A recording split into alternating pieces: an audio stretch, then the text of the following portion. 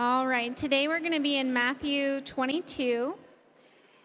Then the Pharisees went and plotted how to entangle him in his words, and they sent their disciples to him along with the Herodians, saying, "Teacher, we know that you are true and teach the way of God truthfully, and you do not care about anyone's opinion, for they are not swayed by appearances.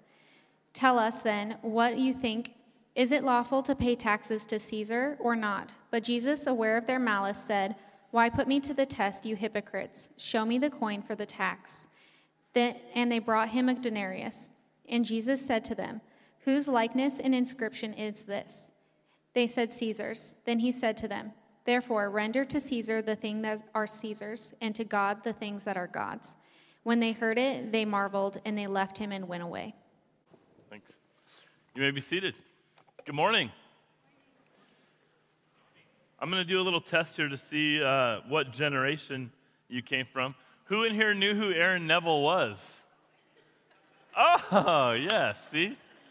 If you're 40 or older, you probably knew who Aaron Neville was. Oh, well, you have to like music to like Aaron Neville? All right. Cool. Welcome to Anthem Coeur d'Alene, everybody. Glad you're here this morning. We're going to be in Matthew 22, like Caitlin just read. And this morning, we're going to be in this passage that, if any of you grew up in the church or around the church, it's a passage that you've heard over and over again.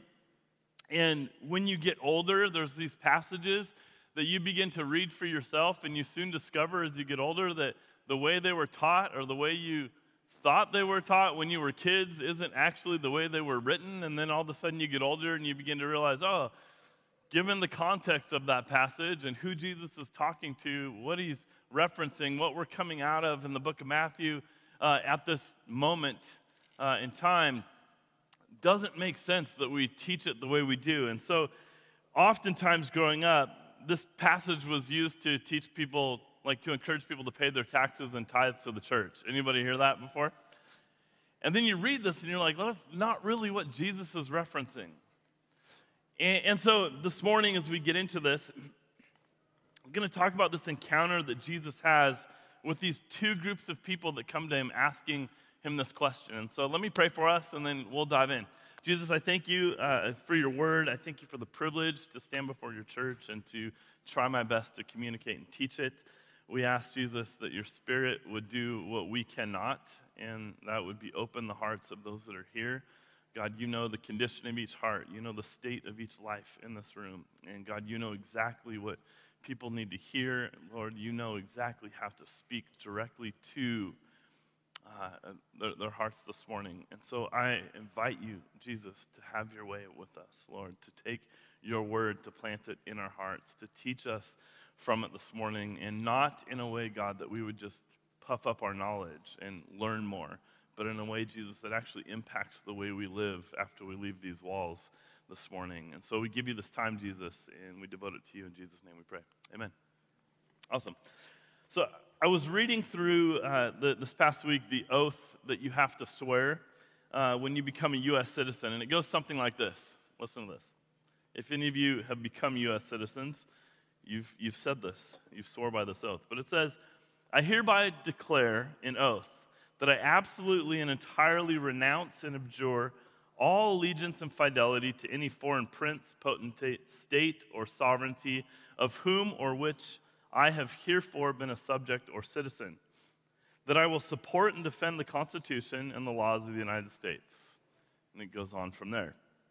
I haven't spent a ton of time reading that or studying that in the past. But one of the things that stuck out to me when I was reading this past week is this fact that it's not asking you to give up your prior citizenship when you say this oath. But what they're asking you to do is be willing to do so. And the reason that they do this is because they want you to know that if something ever happened where you were put in a position where you actually had to choose where your allegiance lie, that the U.S. would want to know that you choose your U.S.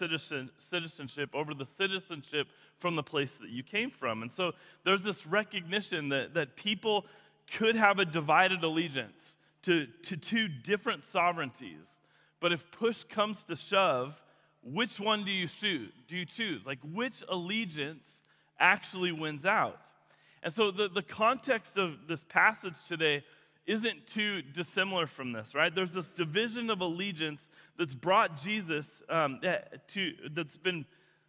is brought to Jesus as he faces this particular question, which is one of a series of encounters that Jesus has to kind of catch him, to see if he's going to lie, to see if they can trip him up. Again, this is the road to Jesus' death, to his execution. They're looking for any way they can find to get Jesus executed.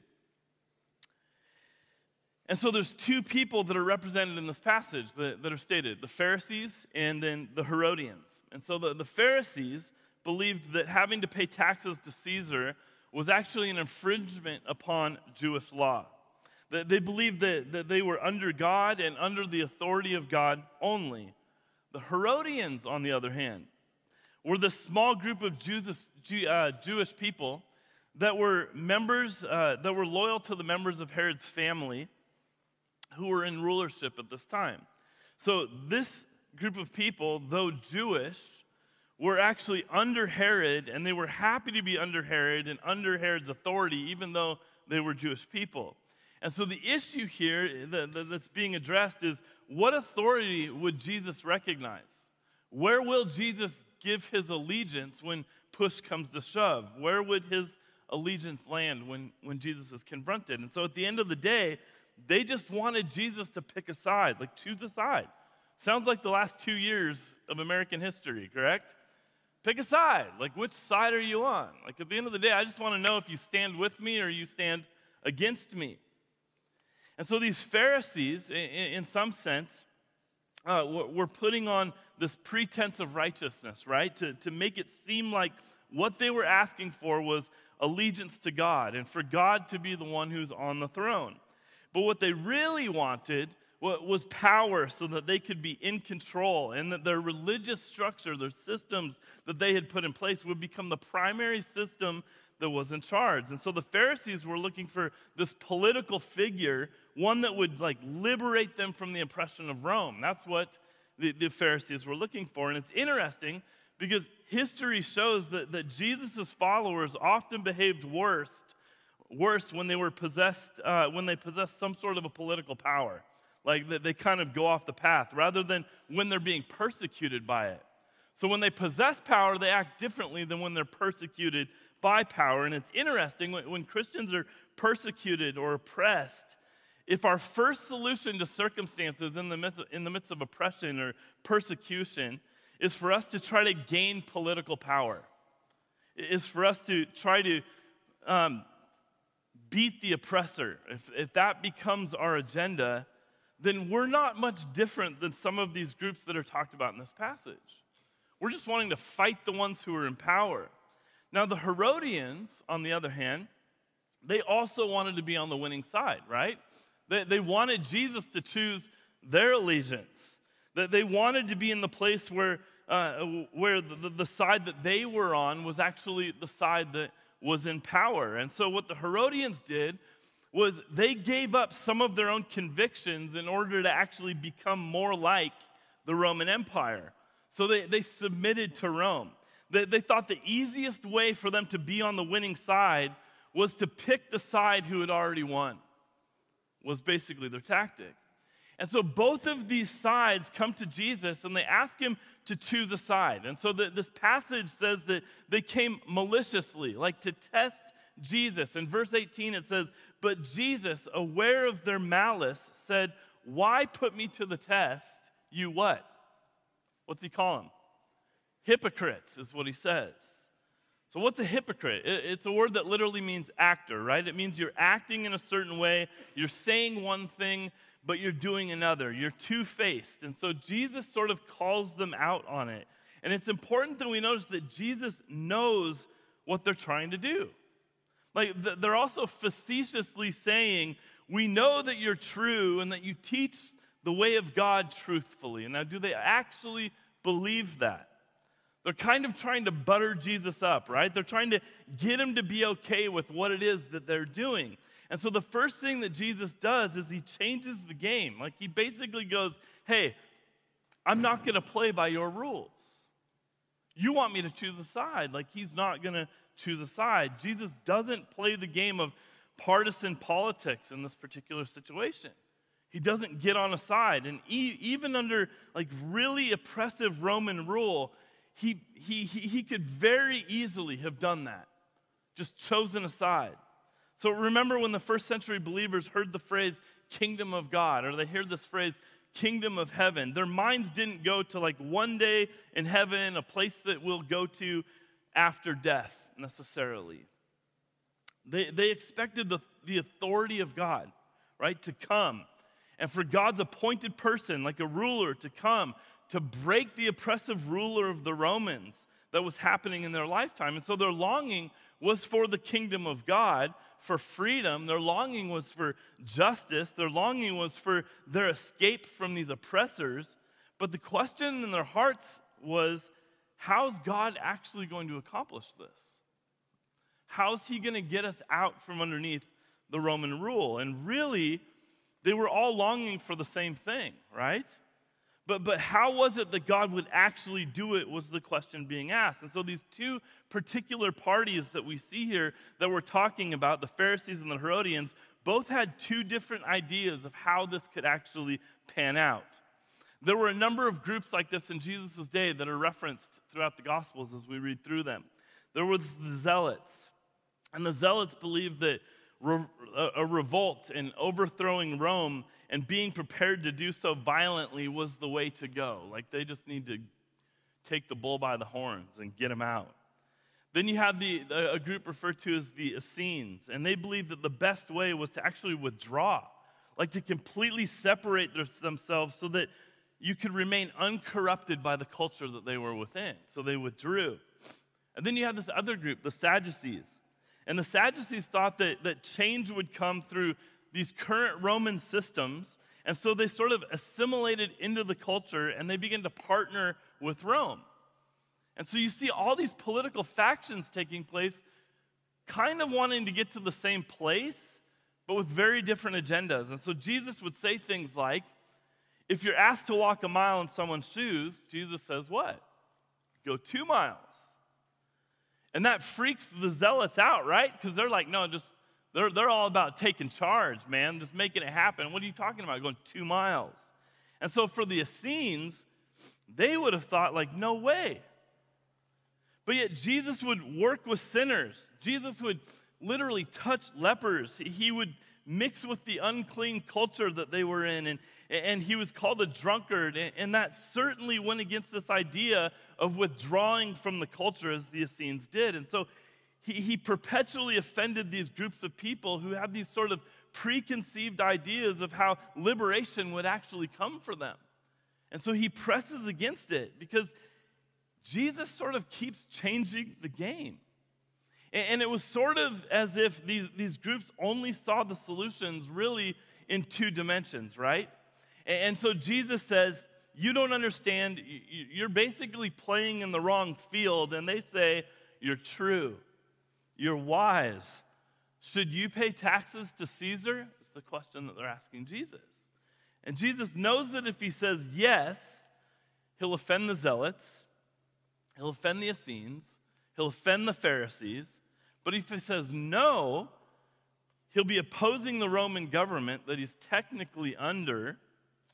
And then he would be called this rebel and become an enemy of the Sadducees and an enemy of Rome itself. And so Jesus is sort of stuck between this rock and a hard place. And so more importantly, if he said yes or no, he would be doing something he did not come to do. Side with political powers and worldly agendas. He didn't come for that. He'd be engaging in these kingdoms of the world, and he'd be using weapons of this world in a way that sort of elevates these weapons as the hope of the world, right? It elevates these weapons and these agendas as this hope of a future, and it makes them into these sort of like idolatrous entities within which like we place our hope and our trust. And so Jesus couldn't say yes, and Jesus couldn't say no, because that was not what he was called to do. In Psalm 121, there's this declaration regarding this exact thing. It says, "And when I am in trouble, where do I run to? Where do I place my hope?" And the psalmist goes on to say, "I lift my eyes to the hills. Where does my help come from? It comes from the Maker, the God, the Creator of heaven and earth." In other words, our response isn't, well, Christianity should be a political power. That's how we're going to actually get ahead in this game. It also shouldn't be that we should just be at peace with our government and do every single thing that the government tells us to do because that's going to be the best thing for us. And it also shouldn't be that we need a free market system or some sort of socialist system. It also shouldn't be that we don't care about the government at all because we trust in our own way of providing our own resources and our own finances, because none of these things will ultimately be able to save us and carry the weight of hope, will they? None of them. And so in order to address this whole situation, Jesus does something brilliant, right? He says to them, "Bring me a coin," is what Jesus says. And so now this particular tax that's being referred to would be the tax that's paid to the government. And this tax, in essence, was sort of oppressive to the Jewish people. It was a recognition that they were under Roman power because they were paying taxes to the Romans as Jews. And this is really important for us to remember, because the question from the Pharisees in particular is, Jesus, do you support these oppressors? Do you support them? Do you support the people who are literally persecuting your people? And instead of picking a side, Jesus does something that is so genius. Like, Jesus sort of risks offending both sides. Not because he tries to, not because that's sort of Jesus' strategy, or as though it's some kind of new way to be a cool Christian. It's just to offend everybody. But Jesus is actually acting according to what they said. He's giving them the response that they looked for. They said, "We know you're true. We know we will find truth with you." And Jesus actually responds truthfully. He says, "Why put me to the test, you hypocrites? Show me the coin for the tax." And they brought him a denarius. And Jesus said to them, "Whose likeness and inscription is this?" They said, "It's Caesar's." And then he said to them, "Therefore render to Caesar the things that are Caesar's, and to God the things that are God's." And when they heard it, they marveled, and they left him and went away. So now we're going to pass the plate this morning so you can render to God what is God's, right? We got a building to pay for, people. It's just not even what Jesus is talking about. Interesting to even think about the fact that, I don't know if Jesus himself had a coin on him or not, but he doesn't pull one out of his own pocket. He actually asks if somebody else has one. And it's not necessarily something that's answered in this text, but we know that he asks them for a coin, and he does this for a really specific reason, right? Some scholars believe that he asked them for the coin because he demonstrated that they themselves rely on the system that Rome has put in place for their living and for their sustenance. If they give him a coin, it means that they themselves have submitted to that system. Interesting. So hand me a coin. Basically, Jesus is making the statement that their day-to-day existence was actually provided for by Rome, and he's expecting them to recognize that there's an honor and a respect and tax due to the government that's actually been placed over them. One author says this: Jesus asked for a coin not because he did not possess one, but so as to demonstrate that they themselves used Caesar's money. The silver denarius, which bore Caesar's head on one side, and on the other side the goddess of peace, with the inscription, Tiberius, Caesar Augustus, son of the divine Augustus, chief priest. And this is important because he says to them, "Give me a coin," and then they hand him a coin. In other words, that they had already lived under the provision and the ways of Rome. They had the coin in their possession, and they give one to Jesus. And so the issue here is actually the likeness, the image that's engraved on this coin. Because the Jewish nation was not to make anything or to buy anything or subscribe to anything other than the likeness and the image of God. And so to carry a coin that had Caesar's inscription on it was almost idolatrous. It was idolatrous. And the Jews believed that, right, there's this temple that was established, and this temple was a place of worship, and when they would go to the temple, they would worship God. They would literally announce, they would give their allegiance to God, like he is the one true God. Like that is part of going to the temple. It was like all wrapped up, the forgiveness of their sins, right? It was all wrapped up in paying their allegiance and their time and even their treasures back to God, the God who created all things as they believe. But when you leave the temple, what they would believe was that you were literally displaying the image of God that was worshiped within the temple. So when you leave the temple, it's now the image of God is actually displayed amongst you. And so the last thing that God created was what? It was man. And the word says that he puts his image in human beings, like upon us. And this is what God draws on. He says that they carried the coins of Caesar. Like you're already living in this world. You're already honoring this world. And that actually doesn't make you a bad person. So Jesus sort of affirms that it was necessary in the time that they were living in to pay to Caesar what was Caesar's. But you can hear him, right? But Jesus, like they use our tax dollars for ungodly things and they oppress your people. And Jesus is sort of like, yeah, but you're actually under that government. You should understand what respect and honor looks like. But Jesus, they literally use those funds to wage wars, to take over lands, groups, people, to oppress others. And Jesus is like, yeah, that's true. But you should pay them what's due to them as God has allowed them to be in rule over you.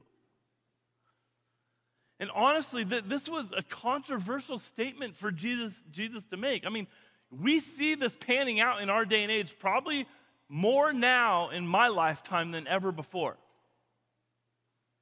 I'm not going to give to the government.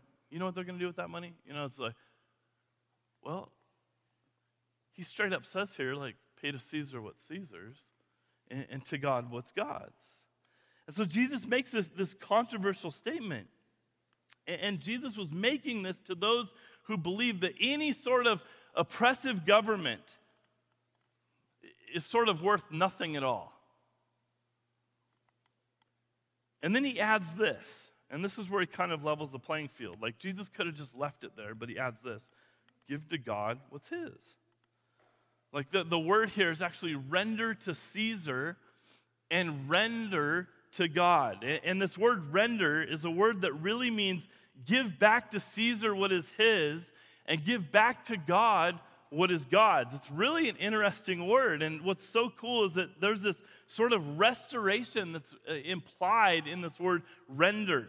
Like Jesus sort of understood the culture that he's in, and he understands that there's a way that human life works with government and all the complexities that go along with that.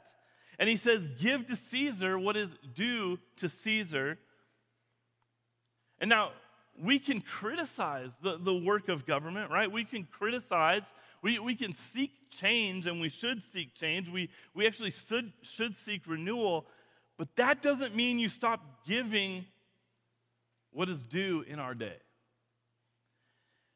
I don't know if you guys ever remember, there was a guy that traveled around for a while that was encouraging Christians to not pay taxes.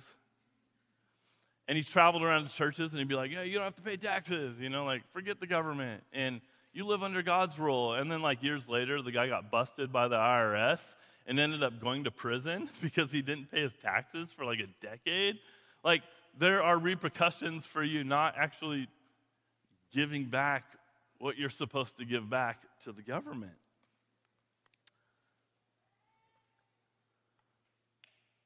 But what we know is that the Reformation, like some of even our own government, the separation of church and state, like all these things have been impacted by this passage over the years. But what's interesting is that this isn't the main point. It's not the only point that Jesus is making, because yes, Jesus was telling us that we sort of have this civil responsibility, right? he makes this ultimate claim, though, that transcends this little claim of giving to Caesar what is Caesar's and to God what is God's. And that claim was this: ultimately, we bear the image of God. Every human being bears the image of God. And we're to be returned and given where we are due, just like where the taxes are due. And it's so cool when you think about this. You were marked with the image of God the minute God created you. Give to God what is God's. Like God wants what's His back. And it's not in the form of coins and dollar bills. It's not in the form of material possessions and things you kind of gather and collect on this earth. And they're asking Jesus, like, Jesus, do you support this government? Do you look for hope, Jesus, in this government? And Jesus says, yeah, I mean, I submit to it in some sense, but my belonging, like my home, like you need to understand, my home is first. My belonging is first and foremost to my Father in heaven. And so is yours. So he says, give to God what's actually God's. And so he's referring to this image of God that's actually in every human being. And so through this statement, he's also saying this: remember that whatever fear you have of Caesar, whatever fear you might have of Rome, whatever fear you might have of American politics, whatever it is, remember that you need to submit to Caesar, who himself bears the image of God and should be given back to God. I mean, we get all in a tussle about like American politics. And I don't want that side to win. I want this side to win, yada, yada, yada. And in the midst of that, somewhere we fail to forget that we're all human beings, all marked with the image of God, and God wants what's His. I don't care what side you're on. He wants the heart of every individual that walks this earth. Pray for whoever that is that's in power. Intercede for those people. Pray that God would get those people back. And Jesus is saying there are some things that are not Caesar's. There are some things that don't belong to Caesar. This little coin is his. Give him his coin. But some things don't belong to the government, right? Some things don't belong to those who are in power, and we need to be careful as to what we give. And he's saying honor and respect and submission and taxes belong to the government, but the value of a life, of a human life, it does not belong to Caesar. That life does not have Caesar's inscription on it. It actually belongs to God. He's saying that respect and generous submission actually belongs to the government, but that worship doesn't belong to the government, right? Worship doesn't belong to Caesar. It belongs to God. He's saying that our organization, our corporation, belongs to these ruling bodies in the United States of America on this earth. But church, our hope, our hearts, where we place our trust, can actually never belong to the American government. It can never belong to Caesar. It can never belong to the authorities that are put over us, because it's God's first. And so Jesus, oddly enough, is honoring the government, but then he's also removing this political divide that existed between people, right? Because these sides wanted each other's sides, and they wanted people to choose a side, and Jesus doesn't choose a side. And so Jesus is sort of like uniting humanity, right, through this greater common denominator, which is actually the inscription that's on their hearts. Like, they're marked. And that's where we all carry this image of God. We all belong to God. And Jesus sort of reforms, and he sort of breaks down these divisions that have divided people through the statement. And the passage ends with this: when they heard it, they what? They marveled. And they left him and they went away. So they walk away, literally marveling at Jesus' response. Like, in Jesus, all these political powers and all these rulers sort of met their match, right? In Jesus, the political divisions in our hearts and our families and our nation, they actually find their place. And so we see these two massive responses that come from Jesus in this particular passage, and I'll leave you with these. The first is this, is that he makes sure that every human being understands this. That firstly, as a priority, above all else, you belong to God. First and foremost, you belong to God.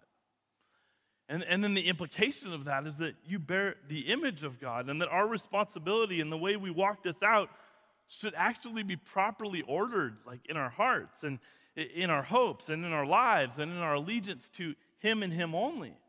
And so we need to practice giving ourselves back to Jesus as he demands in this passage, and to give ourselves to God as the one whose image we bear day after day. Church, it is vital that we remind ourselves of this, that we first and foremost, above all things, above all other allegiances in your life, you belong to God. Like I started with that section of, with that vow that you make as a U.S. citizen, right? That you can say, like, I'm giving my citizenship here, but you also have your citizenship somewhere else. And at the end of the day, if push comes to shove, where's your actual allegiance? And Jesus is like, your allegiance isn't with Caesar. It's not on as a Herodian. It's not as a Pharisee, a zealot, a Sadducee, and a Essene. Like, your allegiance is actually to God and God only.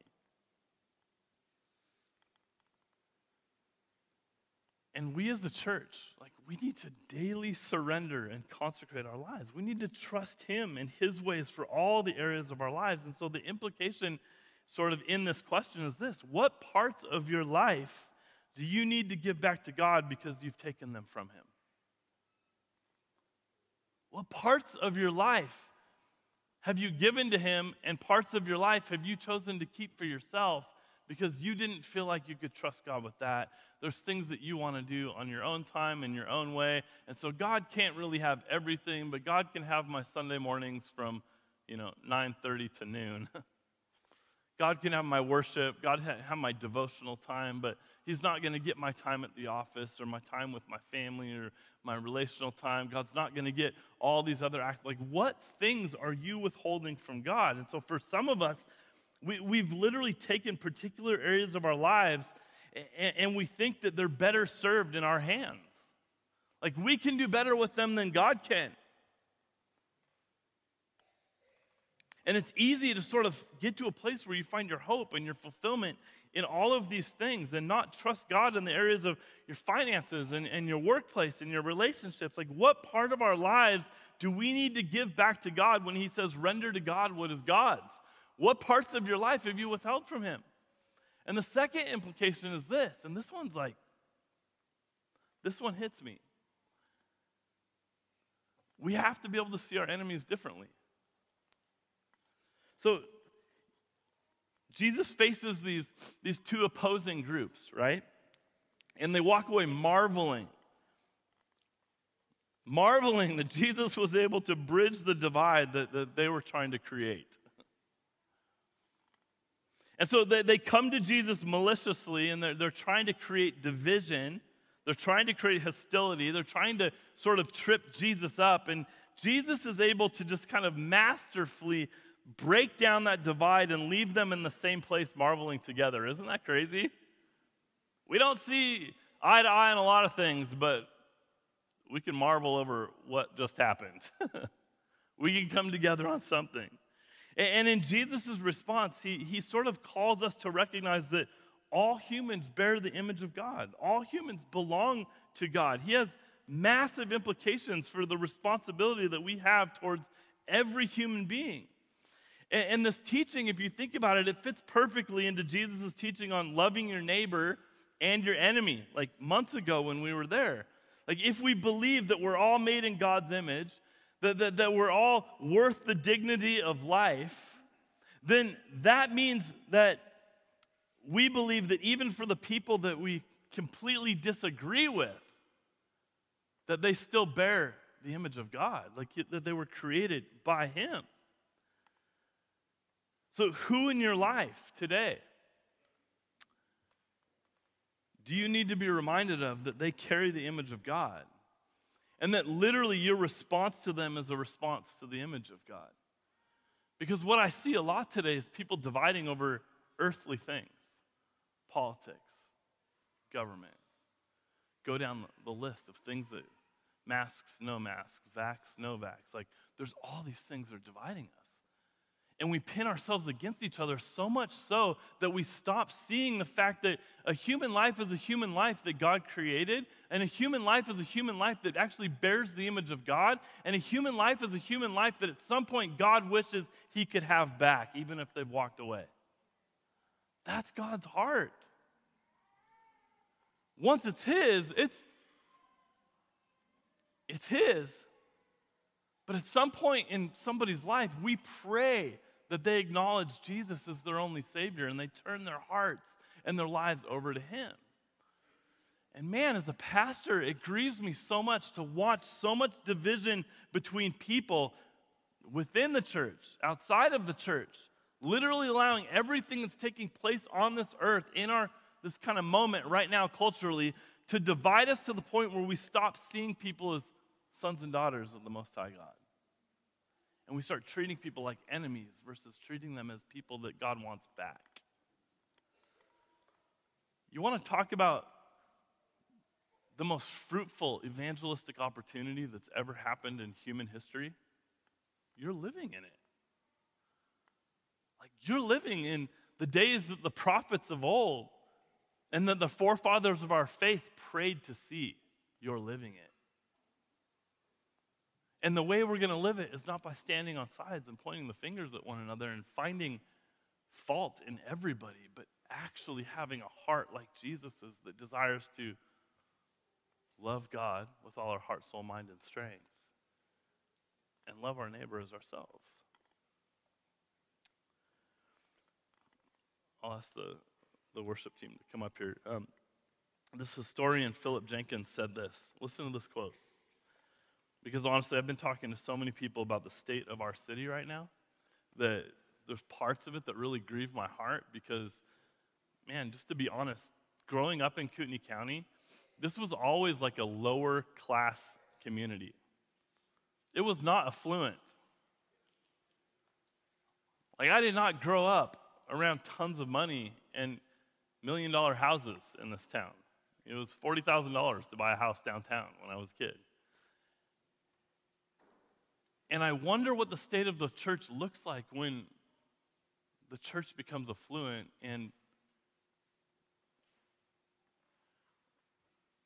doesn't know what they actually need God for when they've provided everything for themselves. It's a scary time. And this historian said this. He said, Christianity is flourishing wonderfully among the poor and the persecuted, while it atrophies among the rich and secure. So Jesus lived this out in a way that all of us in this room can learn from, right? We can get the comfort and the strength we need to love others well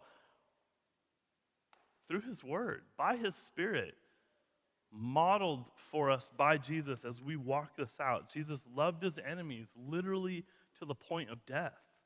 He loved you and I even when we were still sinners, when we were still hostile towards him, when we were literally against him. And still now, when we sin against him, Jesus still responds to us in love. And Jesus still reminds us of how much he literally loved to the point of death in people's lives. Like, he showed how to value the least of these who are marginalized and who are ostracized and rejected by society. He was shamed by the religious powers because of who he hung out with and who he loved. He died and he rose again to show that there was this overcoming power of a life that was like rightly ordered in him if we would trust in him. Like, if you put your trust and your faith in him, he can order your life, so much so that everything comes under Christ. And so we look around in our lives and we identify the struggles and we see the troubles and the enemies and we see the relational strife that you and I go through, and we say, God, where in the world does our help come from, right? It comes from the Lord. It comes from the creator of heaven. And today, church, might I remind you that we need to turn our hearts and our affections, our allegiance, our trust to where it truly belongs, back to the one whose it is to begin with, to this amazing God. And I want to pray for us this morning, and then we're going to spend some time doing communion. Like, what an awesome thing to partake in communion this morning, to remember what it is that Jesus did for us as a church. But I want to pray for us because, I hate using the word my greatest fear, but my concern for the church is that we've compartmentalized our lives so much that it's sort of like there's things that are God's and there's things that are ours. And I don't really want God to have it all. I just want him to have the stuff that's manageable for him to have so that I can control part of it as well. Has anybody traveled to like developing nations? Like, you see a desperation in people, right? A desperation where they just like, we need God. Not like, I want God, give me more of God.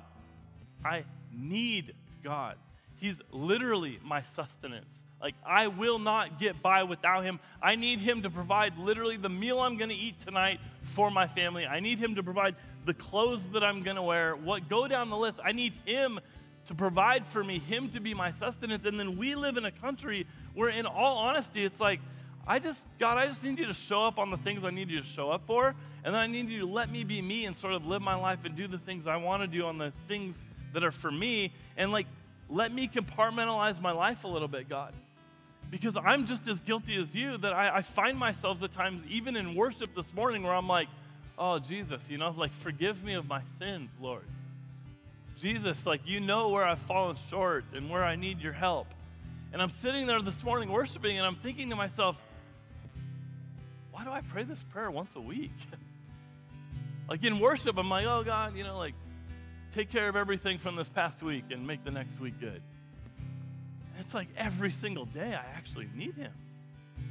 I want to be sustained by him. And my heart for you, church, is that we see a church that lives out of desperation for God. Not just like, I want you, but like, I need you. For those of you that don't know Jesus this morning, like, you've got to know that from the beginning of time, his inscription was upon your heart. He's the author. He's the creator. He's the one that made you. And in you giving your life to Jesus, believing that he died on the cross for your sins, that he rose again, that the power of the living God resides in us by way of his Holy Spirit, surrendering our lives to him is giving back to God what's actually his to begin with. That's salvation. He came to take back what was rightfully his and pay the ultimate price for it. Would you guys pray with me? Jesus, I thank you for this church. I thank you, Jesus, for this privilege it is to serve you, to know you. Jesus, I know that there's people in this room that are waffling back and forth in life with things that they've held as theirs, things that they've given to you, and they feel bifurcated, Lord, between these two sides. And I pray for them right now, Jesus, that you give them the strength, give them the motivation to turn all things to you, Jesus, to turn over all things to you, to give you allegiance in all areas of their life. And for us as a church, Jesus, your word says that they will know us by our love for one another, and yet, God, divisions are just rampant these days. And I pray for us, God, that before we cast the first stone, that we be a people that would see others as image bearers of God, men and women that you want returned rightfully to you, and that the way we treat them, the way we love them, the way we walk with them, the way we converse with them, God, would be in such a way that we desire your best for their life, instead of just pointing the finger, instead of just seeing them as an enemy, that we would be a people that love the Lord, our God, with all our heart, soul, mind, and strength. And second to that, God, that we love our neighbors as ourselves. I pray that that would mark our church. I pray as we leave this building that we be cognizant of the fact that the image of the Most High God is upon us, and it's literally being born to the world as we just live our lives in humble service to you, Jesus. I pray you make yourself known in us and through us. I pray that our community would become a better place, not as a result of more money and more things and more jobs, but as a result of the work of the Most High God within a mass of people that have surrendered their lives to you and care more about that than they do anything else that they can attain on this earth. Jesus, bless your church in Jesus'